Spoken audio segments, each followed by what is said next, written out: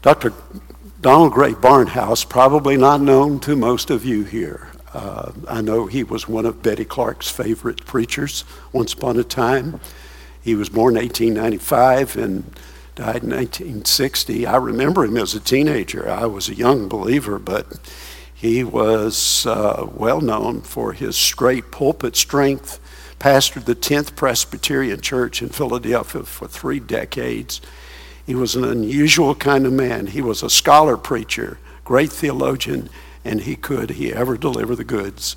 And he gives an account of something that I thought would be most helpful and a useful segue into what we want to see in Psalm 25. By the way, you will need your Bibles open to Psalm 25 this morning, so be there. We're moving in that direction, and I'm going to read Psalm 25 with some comments in just a moment. Well, this is what Dr. Barnhouse said, and I'm quoting here. I learned the idea of a great God and a little God from my old Hebrew professor, Robert Dick Wilson. Wilson was one of the intellectual glories of Princeton Theological Seminary in the days of Warfield, Davis, Machen, and others. Students of church history know those names. They just resonate with they were giants in the land in those days. And after I had been away from the seminary for about 12 years, I was invited back to preach to the students. Old Dr. Wilson came into Miller Chapel and sat near the front while I set forth the Word of God. At the close of the meeting, the old gentleman came up to me, cocked his head on one side in his characteristic way, extended his hand and said, "If you come back again, I will not come to hear you preach. I only come once. I'm glad that you are a big Godder. When my boys come back, I come to see if they are big Godders or little Godders. And then I know what their ministry will be." I asked him to explain, and he replied, "Well, some men have a little God, and they are always in trouble with him. He can't do any miracles. He can't take away the inspiration and transmission of the Scripture to us, or take care, He can't take care of the inspiration and transmission of the Scripture to us. He doesn't intervene on behalf of his people. They have a little God, and I call them little Godders. Then there are those who have a great God. He knows how to show himself strong on behalf of them that fear him. You have a great God, and he will bless your ministry." He paused a moment and smiled and said, "God bless you," and walked out. Now the rest is what is worth reading, is what Dr. Barnhouse said, drafting on this. Men are always in difficulty with their faith because their God's too small. If they once see the true God and get the perspective that sees him as filling all in all, then the difficulties of life will rapidly diminish to their proper proportions. God knows all. He is all-powerful, unchanging, eternal, never failing. He has never made a mistake. He has never been surprised by anything that happened, for he has always known and decreed all things. I thought it would be best that you, rather than me trying to recount that you hear that. Now I want you to be looking with me at Psalm 25, please. And as you can see, I couldn't think of a better way to entitle this psalm than Is Your God Big Enough? We're going to track on that. So I want to read Psalm 25, and then we're going to say just a few things about it. By the way, before I do that, I need to tell you about someone that I know. That I know a man who had difficulties in his life. He was the youngest of his brothers who treated him with contempt. He had a father-in-law who tried to kill him. His wife ridiculed him. His daughter was raped. His sons were killed. He had a son who rebelled against him big time. His business partner deceived him. He lost his home. He committed adultery and conspired in the death of the woman's husband. Was he a big Godder or a little Godder? I'd like to take you to one of the Psalms which he wrote, which is Psalm 25. Your cage rattled just a little bit there. Okay, stay with me. Let's read this psalm composed by David, and here's what he says. Oh, Oh my God. Now, I want to alert you to something.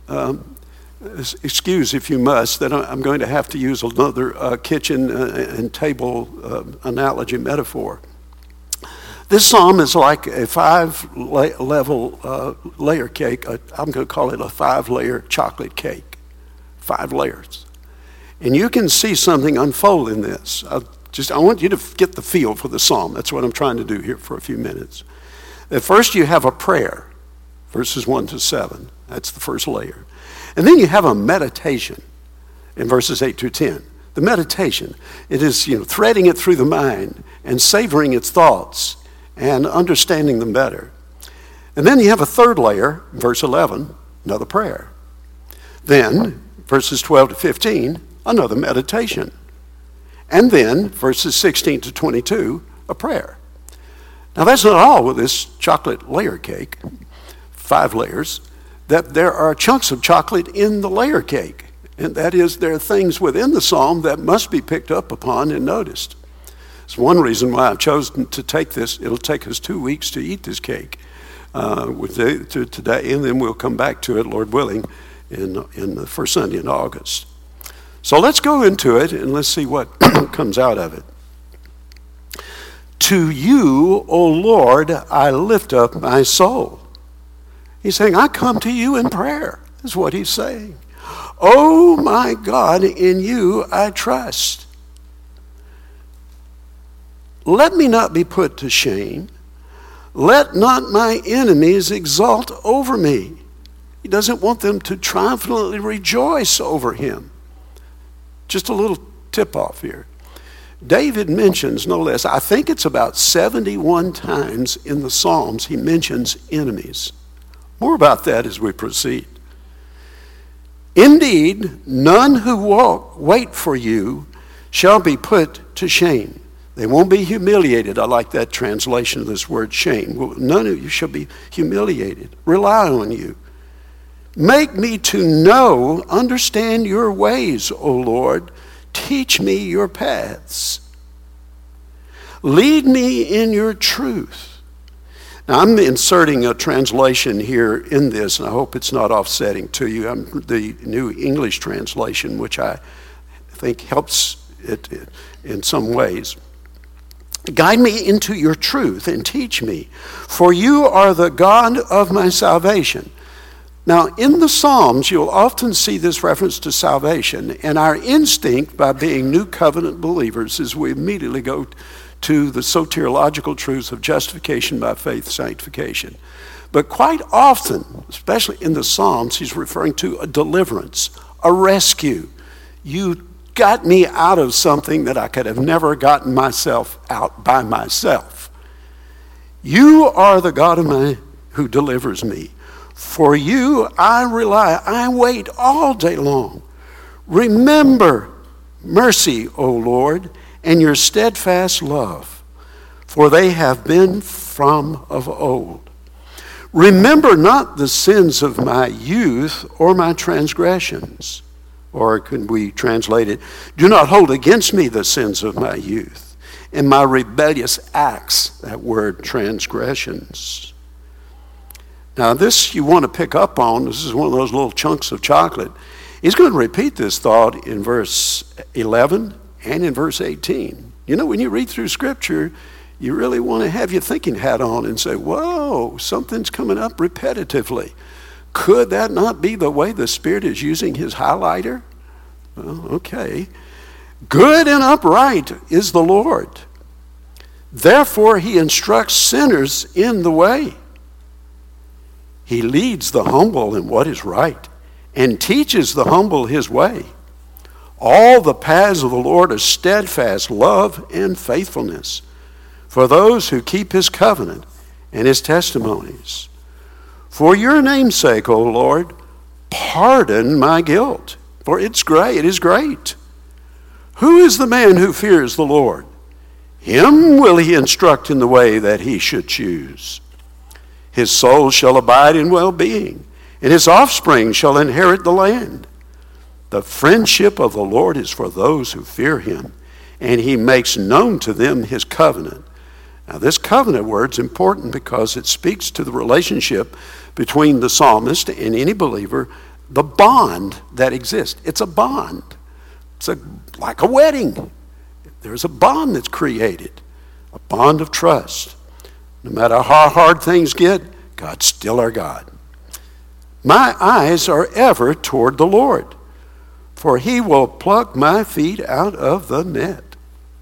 Turn to me and be gracious to me, for I am lonely and afflicted. The troubles of my heart are enlarged. Bring me out of my distresses. Consider my affliction and my trouble, and forgive my sins. Consider how many are my foes, and with what violent hatred they hate me. Oh, guard my soul and deliver me. Let me not be put to shame. This word shame here is about a third, fourth time it comes up. It's important. For I take refuge in you. May integrity and uprightness preserve me, for I wait for you.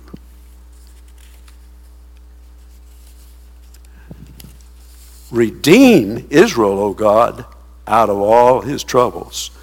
Now, you may think that seems a bit anticlimactic, but not at all when you consider who's writing this psalm and why he's writing it. All right, we have something to do with this psalm, so let's go to it. Now, let me walk you through just a couple of things, some stepping stones into the verses that we'll consider. We won't consider every verse. I hope that we will have done that by the time we have the two parts concluded. First of all, the circumstances of the psalmist. Maybe this is the Absalom episode. What a dark day that was. David's son seeks to kill him, take the throne, a coup d'etat. We don't know. But it does seem it was certainly later in David's life. He refers to the sins of his youth. And he is obviously quite conscious of his enemies. This is one of those psalms we know as a psalm of lament. It's a special category of psalms. There are about 50 of them. They go like this. With some variation, first of all, there's a direct address to God in a difficult time. It's just knocking on God's door. And then there's a description of this lamentable situation. Here it is, Lord, giving the Lord information. God doesn't need it, but he gives it to God. There's a reason for it that way. And then there's an assertion of the psalmist's confidence in God's attributes. It runs right to those, his perfections. He's thinking that way, meditating on them. And then there's a petition for God to be favorable to him. Lord, I need help. I need your favor big time. And then he states specifically what he wants God to do for him. And then he goes into praise, a doxology, if you will. He vows praise. He breaks into praise. He's confident that God will answer his prayer. That's the way these lament psalms work. So if you see those characteristics, you'll know you're in one of those. This is also an acrostical psalm. You know about these. The famous one is what? Psalm 119. And it's a poetic device where the first word of each verse in this psalm begins with the sequential letter in the Hebrew alphabet. All you Hebrew students, Aleph, Beth, Gimel, Daleth. And so if you want to learn the Hebrew alphabet, just go over to Psalm 119, and there it is. All the stanzas are arranged that way. Now the question is, at this point, why did they do this? Was David trying to be cute? No. It had several possibilities. Of course, it lent beauty to it, like when we hear poetry and we hear words rhyme, that kind of catches us emotionally, gets our attention. That's probably part of it. I suggested that there is kind of an implied, would you like to know my situation and the perfections of God in my situation from A to Z? You pick that up, don't you? Well, so he was perhaps doing that. And then there is what seems to be most obvious, or the one that's commented on most often in those full-time students of the Psalms, is that it's a pneumatic device, that it helps for memory. The youth in Israel were taught the importance of memory. Memorize, memorize, memorize. You couldn't go to a smartphone. You couldn't go Google. You didn't have artificial intelligence. You didn't have these crutches. You had to memorize it. Oh, there's something to be said for that. That's another sermon on meditation, knowing the truths and reciting them to oneself. So, the theme of learning is big in the psalm, though David is in dire straits. He's got something, he wants to stress the importance of instruction and learning. And what we get in this psalm is that the psalmist is relating his problems to God. Do you do that? Do I do that? You know, the sad thing is that that's not often it's not instinctive to us. We find sort of perverted satisfaction in wallowing in the problem and inviting anxiety in the door. Hey, come on in. I got a problem. Hey, let's be my drinking buddy here. And so we may want to go that way, but you won't find that in these lament psalms. You don't find it here. What he's doing in this, I like the words of Spurgeon, who said this. He's so quotable. It is the mark of a true saint that his sorrows remind him of his sins, and his sorrow for sin drives him to his God. And now, this is a very thoughtful lament psalm. Sometimes in these lament psalms, you can almost feel David's pulse increasing. I mean, it's up there in a high zone. He is intense. But there seems to be a calmness associated with this one and some tranquility in it. But he's still very passionate in the process. So I would ask us again, and this is what I hope we can get out of this psalm, do you relate your problems to God? How well do you do that? I hope it will all be coached. So David had some pressures, and they come out in this psalm. He had enemies, he had need for guidance, and he had a burden of guilt. Did you notice that? And you wonder, why? Why does he interject that? I'd like to chase that a little bit as we proceed. So here the Psalms are like this. And they are meant to help us through difficult times. Aren't they so soothing and comforting?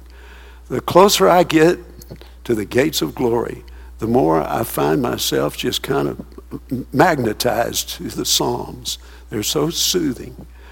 Mindful of the fact that Jesus said he is there in the Psalms. You remember that? Can't pursue that thought much. We'll get back to it.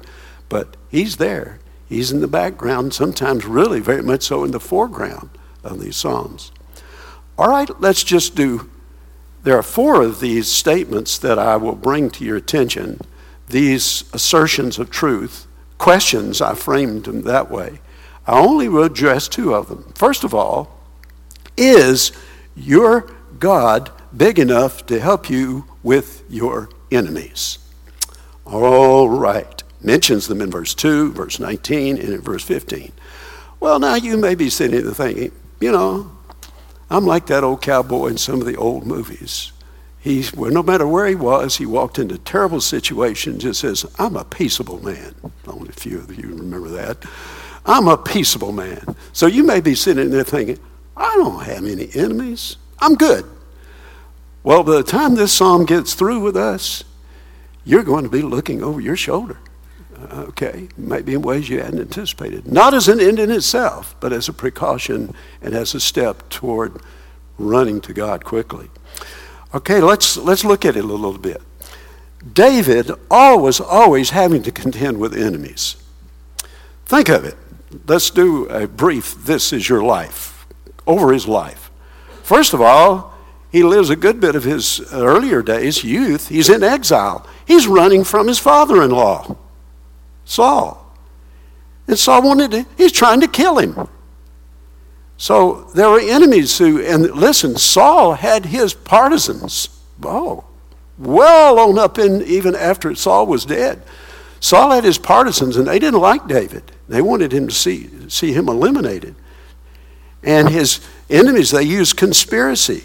He was surrounded by enemies. He didn't live off in some kind of a mountain retreat where all was placid and calm.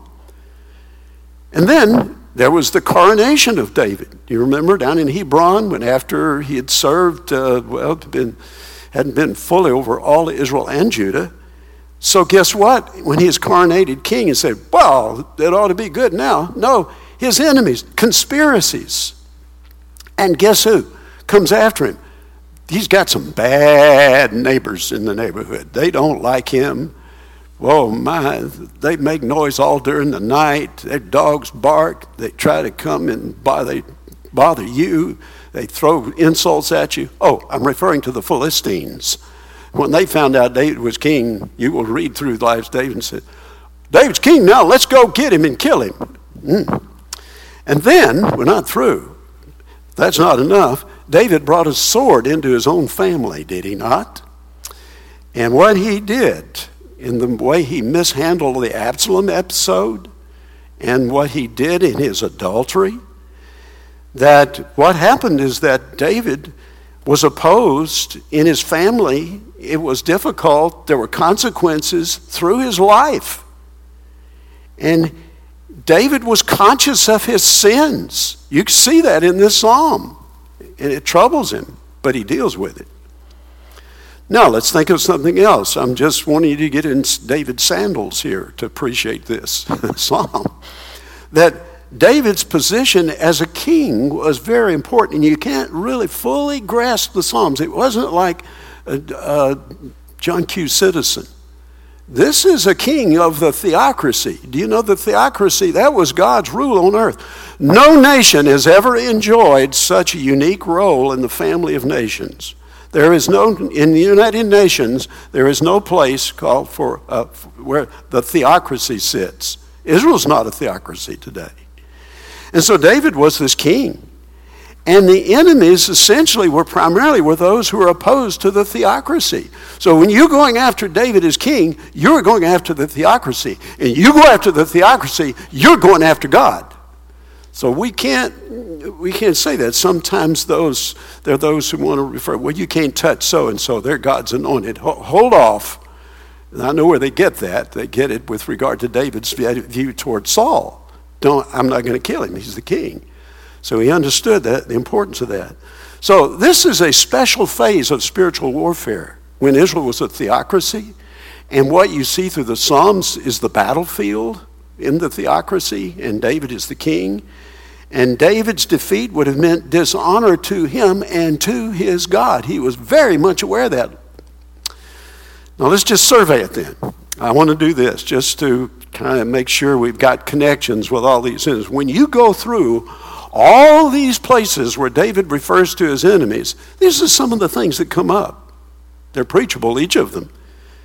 They're defeated. They're smitten.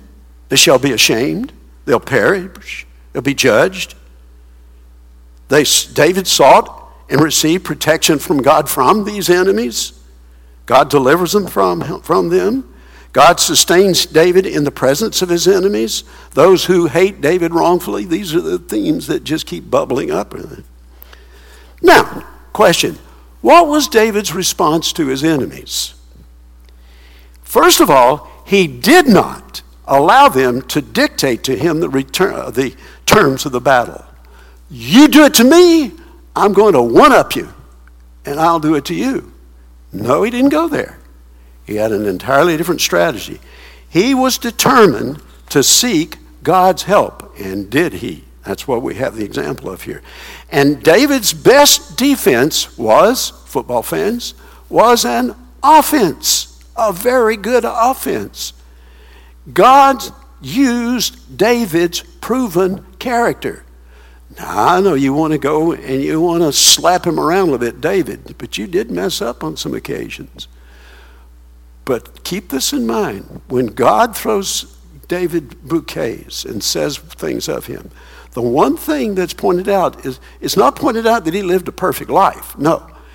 The sin that he had in his adultery with Bathsheba and Uriah's death, that's pointed out. And God says, that was a big one. That was bad. But that did not define David. And so here we are then with this question then, how did David respond to his enemies? Now, I want to say something immediately about this word shame. You're looking in your Bible, I want to call some attention to things here.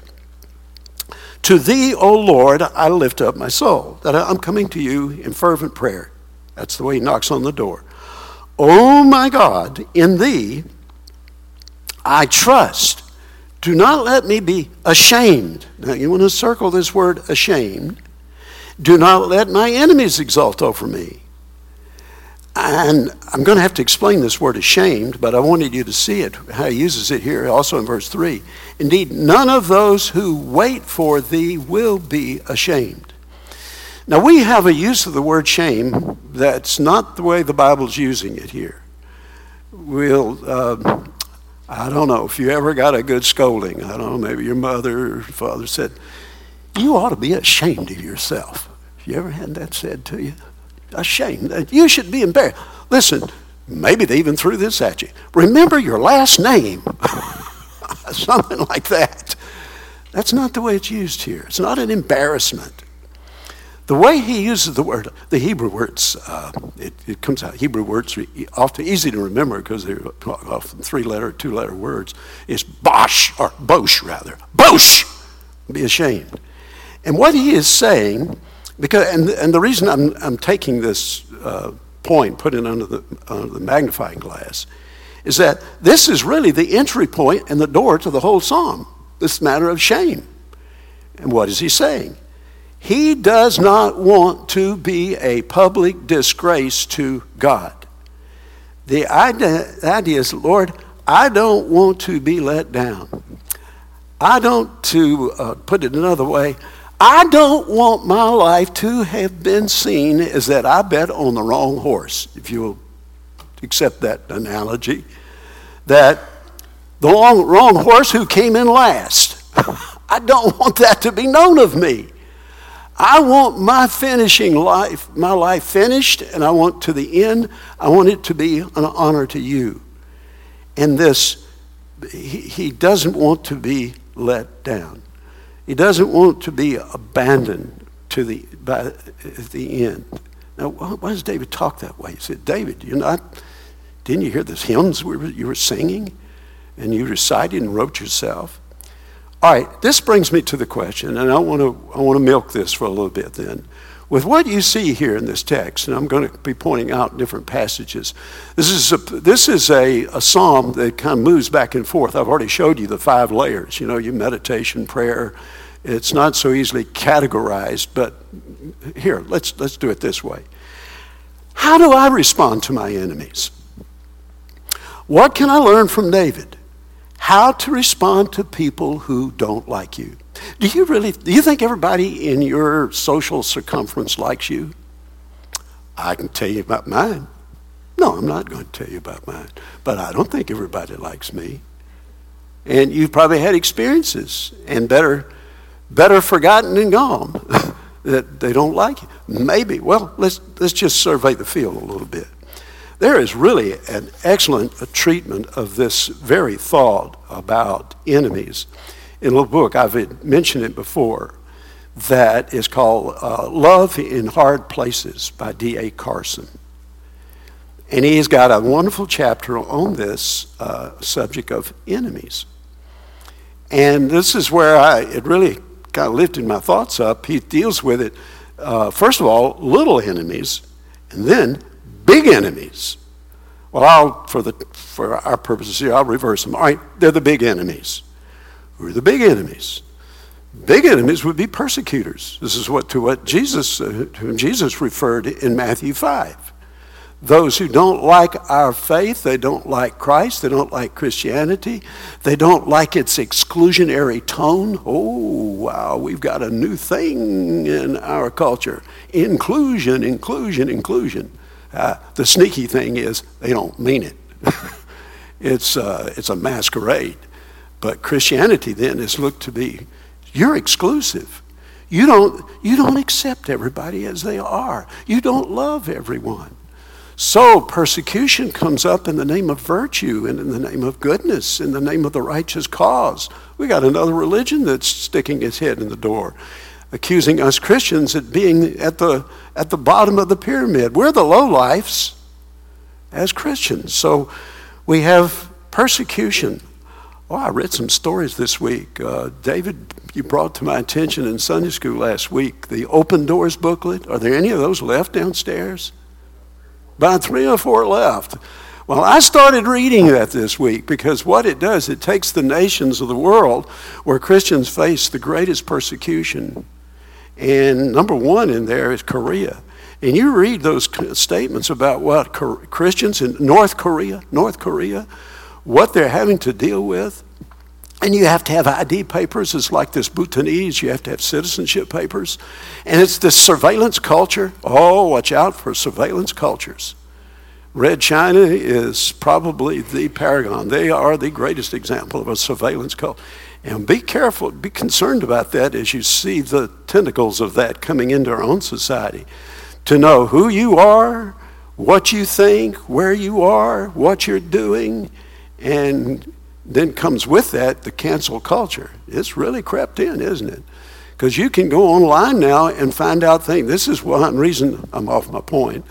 One reason why I think Christians or people who are just very ethical people who are good people would not want to get in politics, because all someone's got to do is just go online and they'll find out what you did in the 4th grade. And in high school, and you have no secrets, and who wants to be put out there for that kind of thing? So I got off the point, I'm thinking about the North Korea and the believers and the stories they tell, these believers, and they have identification papers, and it will identify on these papers people with whom you're associated. And they give accounts of how God works in his providence to protect them, because when they come to the guards and security forces here and there, and they have to give an account and show them their papers, it seemed like quite often that the guards, the security people, check somebody before them, skip them, and go to somebody after them. But how would you like that standing in line every time? You're scrutinized to that degree. And as a Christian, it's not a very promising outcome when you're so identified. All right, but persecution is not just physical. It can be insults, it can be slander, sneering, condescension, the cancel culture, intellectual dismissal, political and national enemies. I wrote some things out here. I'm looking at them and saying, I'm thinking to myself, you don't have time to go through that. That'll get you 2 roads off the main road. But how government has become our enemy in many instances.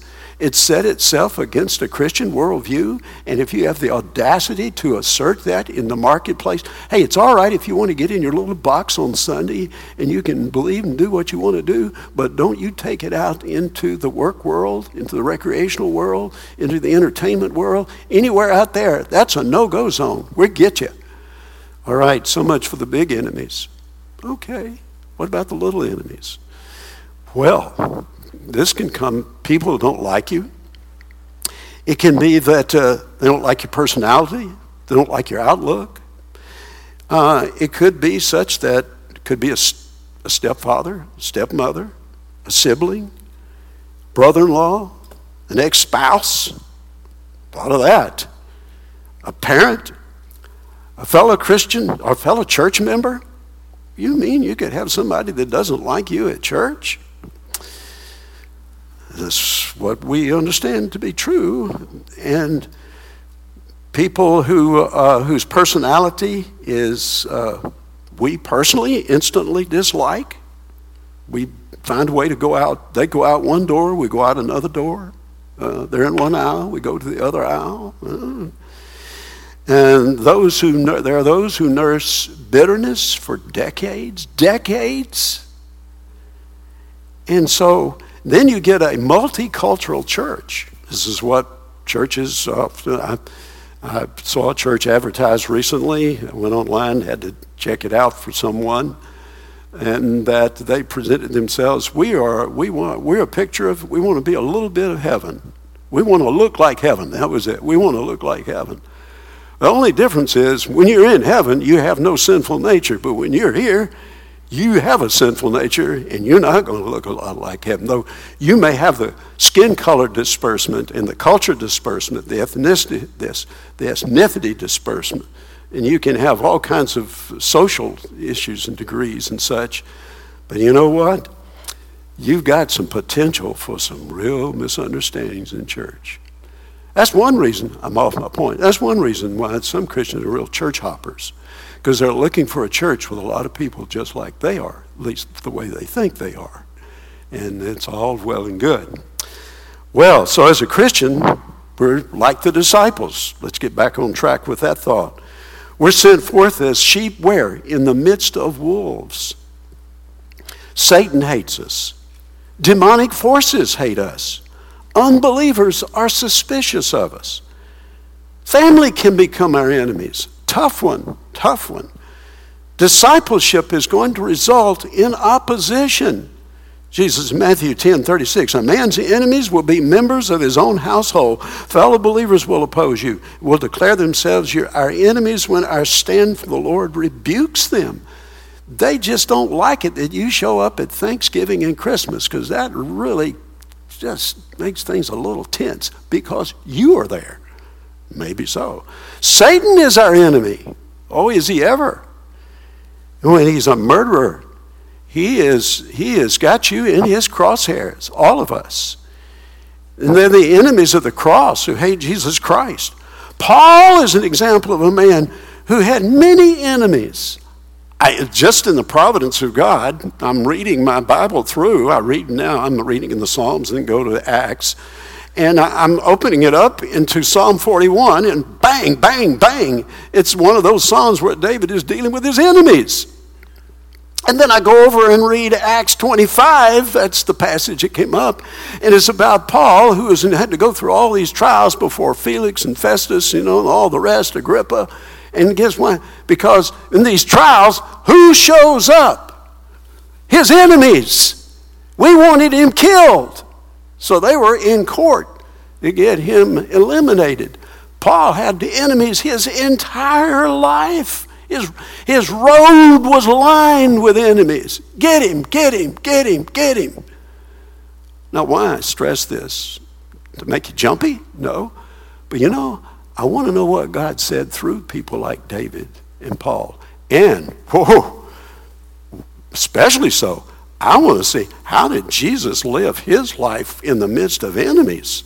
Where did that take him? That's where I would like for us to land. And so, let me offer to you a fact of what I would think from what David is saying here.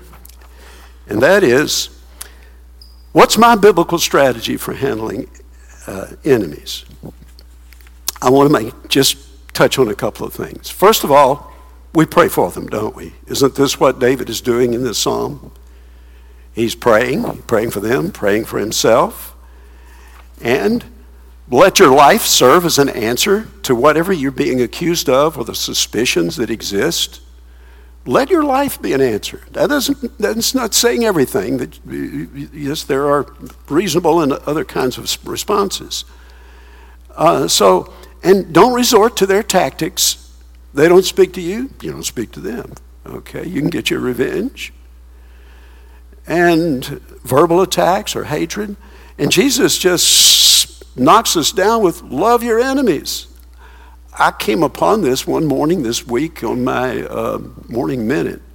And when I got through writing it out, sometimes it happens this way, and then I think, what did I just say? I'm on the line here. Enemies. And so here is this, and I want to say something about what we're going to do with more next week. Not next week, 2 weeks from now. That it's the what-ifs problem. And you see that here with David. And the what-ifs, Lord, what about my sins of my youth? What about those times I've not handled my enemies very well, and I've resorted to some unbiblical tactics? And will my enemies prove that they've been right about me all along? How will it be in the end? It's the what-ifs issue. And so will I have let my enemies pull me down? That can happen, can it? And people can be, so you can end up being so adversarial. Maybe you come from a family where this is kind of baked into your family dynamics. If people come after you, you can roll up your sleeve. Now, you may have come from a nice, sweet, kind, peaceful, gentle family structure. Okay, look, count your blessings. Maybe could put you a little bit, make you a little naive, but all right, that's enough of that. But let's go further with this then. So here it is. Now, we've got another question here. There are two of these that I deal with this morning. The second of these, is your God big enough to guide you? Now, this is what David is saying. Look, in verses 4 and 5. He says, make me know thy ways, O Lord. Teach me thy paths. Lead me in thy truth and teach me, for thou art the God of my salvation, my deliverance. What's he doing here in these verses? Say, Lord, I need to get a handle on your revelation, what you have told me, how to think, how to conduct myself, how to relate to people. Paths, ways, your truth. So David needed guidance because he desired to do what? Imitate God. Tall order, isn't it? Imitate God. And David wants to have his life ordered by God's way. So David wants to remain firm and faithful to the end. And if that's going to happen, he's got to be taught by God, taught by God, taught by God. All right, we want to savor that a bit. I don't know where I got this quote, but I see it in front of me. It says, a school book lesson herein, a school book lesson on how to live so as to please God and be blessed by him. So here he's speaking. Now watch him as he goes verses 8 to 10, and I'm going to start drafting on these statements. Look at verses 8 through 10. Good and upright is the Lord. That word good is massive in its, I know we wear it out. As the Hebrew word, it's one of those easy words. It's the word tov. Tov. It says a T-O-B, but the B is a V sound. Tov. Well, this is more than just moral goodness. This is not, as we say, well, he's a nice person. That word really is overused. We can't think of anything else to say, well, he was nice. Or it was a nice conversation. It just kind of cover for a lot of other things. Good. Good in terms of mercy. All the perfections of God are wrapped up in this. We're going to do this a little bit more in a couple of weeks and examine these ways he refers to God here.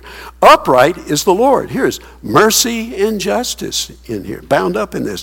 Therefore, he instructs sinners in the way. David knows who he is and the help he needs. He leads the humble, this word, anah in the Hebrew. Anah, A-N-A. Anah means the word verb means to kneel, to submit, and to be teachable, and to listen, to be approachable. Humble in justice. He teaches the humble his way. All the paths of the Lord are, this is that steadfast love, loyal love. So here's what it is. What we need guidance in order to navigate our way through life. Imitating God as we go. Here. First of all, this requires, what's it require? For guidance. How to behave, how to respond, how to mitigate the situation. What's my responsibility with my enemies, whether they're big or small? First of all, just picking up on these, teach me, guide me, and teach me. And David, this is what Spurgeon says about this. David applies for a scholarship in the College of Grace. Okay, go there. That's one. And this truth has got to be internalized. What we're reading, what we're studying, what we're thinking. You heard me use the word meditate in the psalm. There's meditation, prayer. Spiritual application of God's law to one's life. And God will do it. This is the work we know as, in theological terms, as illumination. It's where the Spirit of God, he's the hand in the glove of truth, that enables us to begin to sort out things, think through things, be able to understand people better, circumstances better, with biblical principles, with skillful with tools. Oh, I love to watch people come in and work on my appliances. Not me. I love to watch people come in. I love to watch people come and work on anything that's not working. You know why? I love to watch people to solve problems who know what they're doing. And they make it look so easy. And they got a tool for this, and I look at that. Well, most of my tools are ones I've found out on the street somewhere. And they've got the right tools. They know how to use them. They have those skills. This is the way truth is to come up into our lives. And it isn't something that we preen ourselves on and we're cocky about it. It's just that we're taught of God in His Word. We know His principles, the promises, the commands. We've read through Scriptures. We get increasingly a pretty good feel, and I mean that in the best sense of the word, for what pleases God, what displeases Him. And so, you begin to bring that into relationships. So God wants us to learn His ways. Isn't that evident in this psalm? And the divine perfections show up to enable the sinner to know how to live in difficult situations. And God has a distinct way He wants the godly to walk. See, verse 12, if you will, look at the whole verse. Who is the man who fears the Lord? He will instruct him in the way he should choose. What does he get here? The way he should choose? That you make the right decisions because God will help you. Doesn't mean you're going to be perfect. You're going to make some bad decisions at times. Understand that. But just as an aside, I thought again as Ron read that passage from Matthew. Do you know how that passage ends? Bring it up in your mind. That passage ends with, I've studied it and read interpreters on and on about that, because it says after all that love your enemies thing, it says be perfect as your God in heaven is perfect. What? Wait a minute. Do I have the right? What's the Greek word there? maybe I can find a way out of this. Be perfect. Lord, so help me. So I just want to conclude this at this point saying that there are advantages. There are advantages for seeking God's guidance. Whether it's a marriage partner, education, relationships, career, money, home, child rearing, church, business decisions, dating. Well, they don't call it dating anymore. Hang out with. Isn't that the kind of the way whatever that means. Planning, goal setting, this sort of thing. It's the sufficiency of God's Word. What kind of disciple of Jesus am I becoming? Is it working in and through me? All right, so how do we then experience this? I've got to run to the conclusion here. I'm going to try to do some things with verses 9 and 10 a little further, but let me just state them, and I hope you get them. I want to get to the conclusion quickly.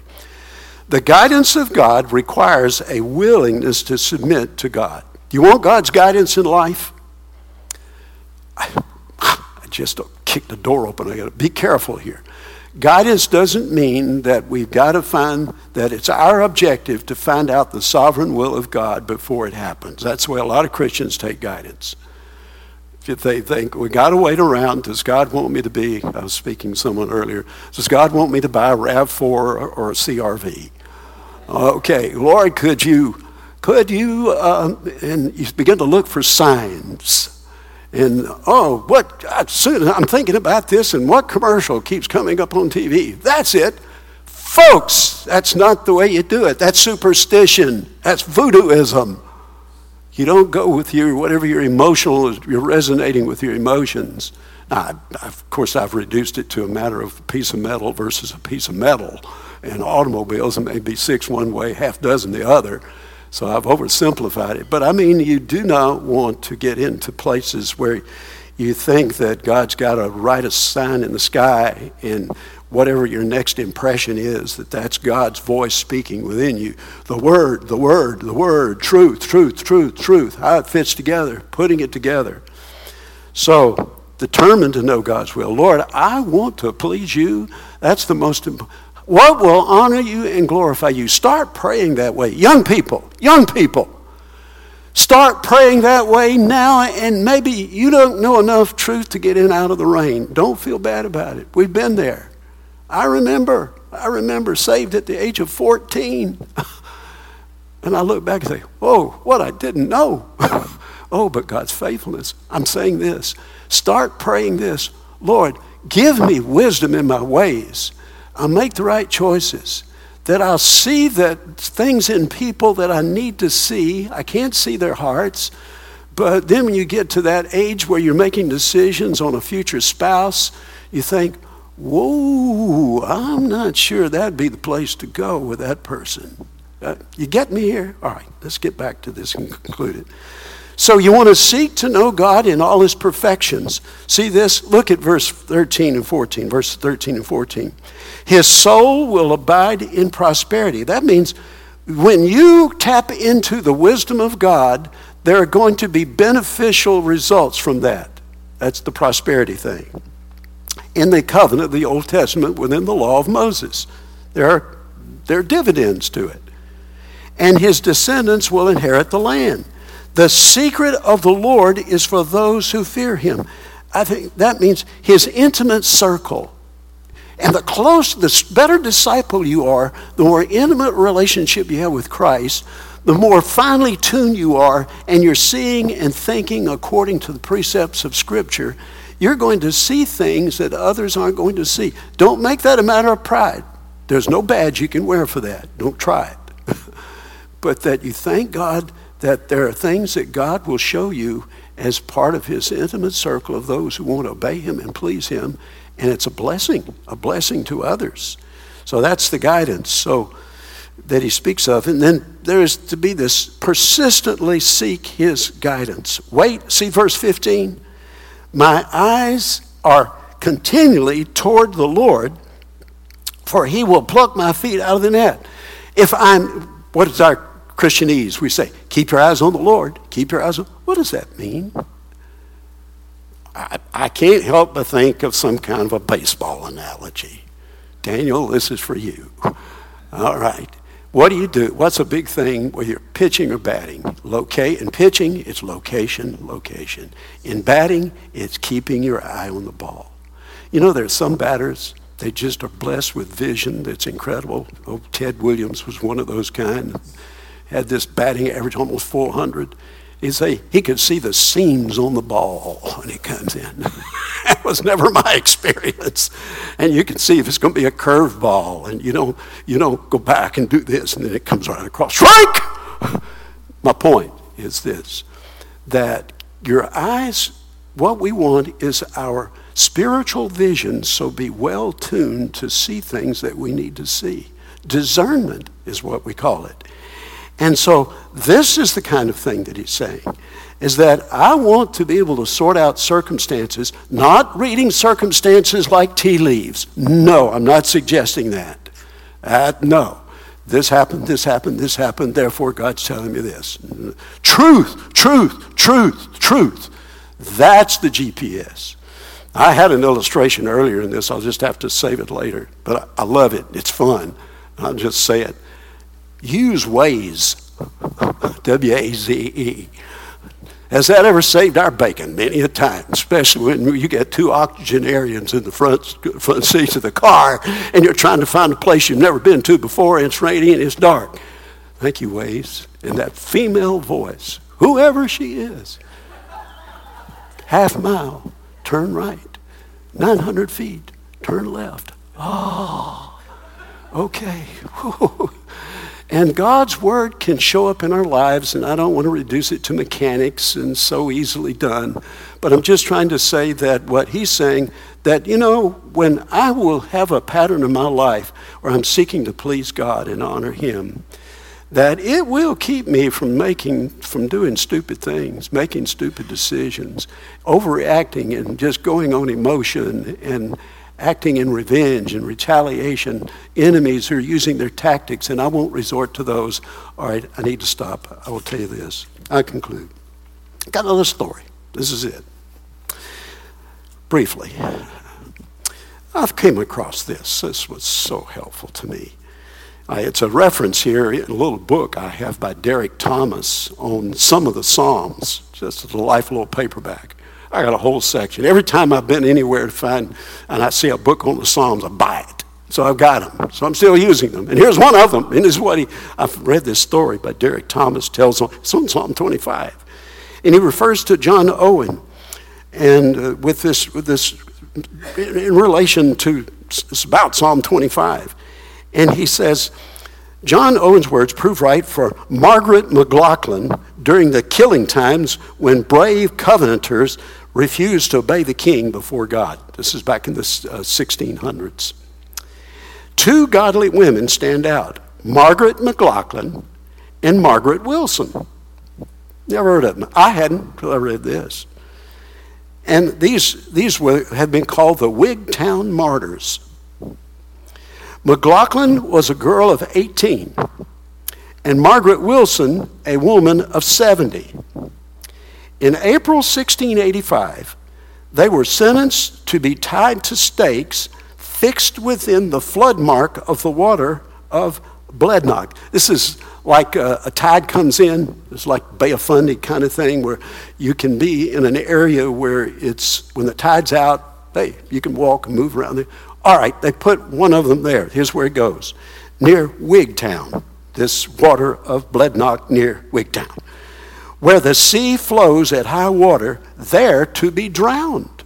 Tied at the stake, the water's coming in.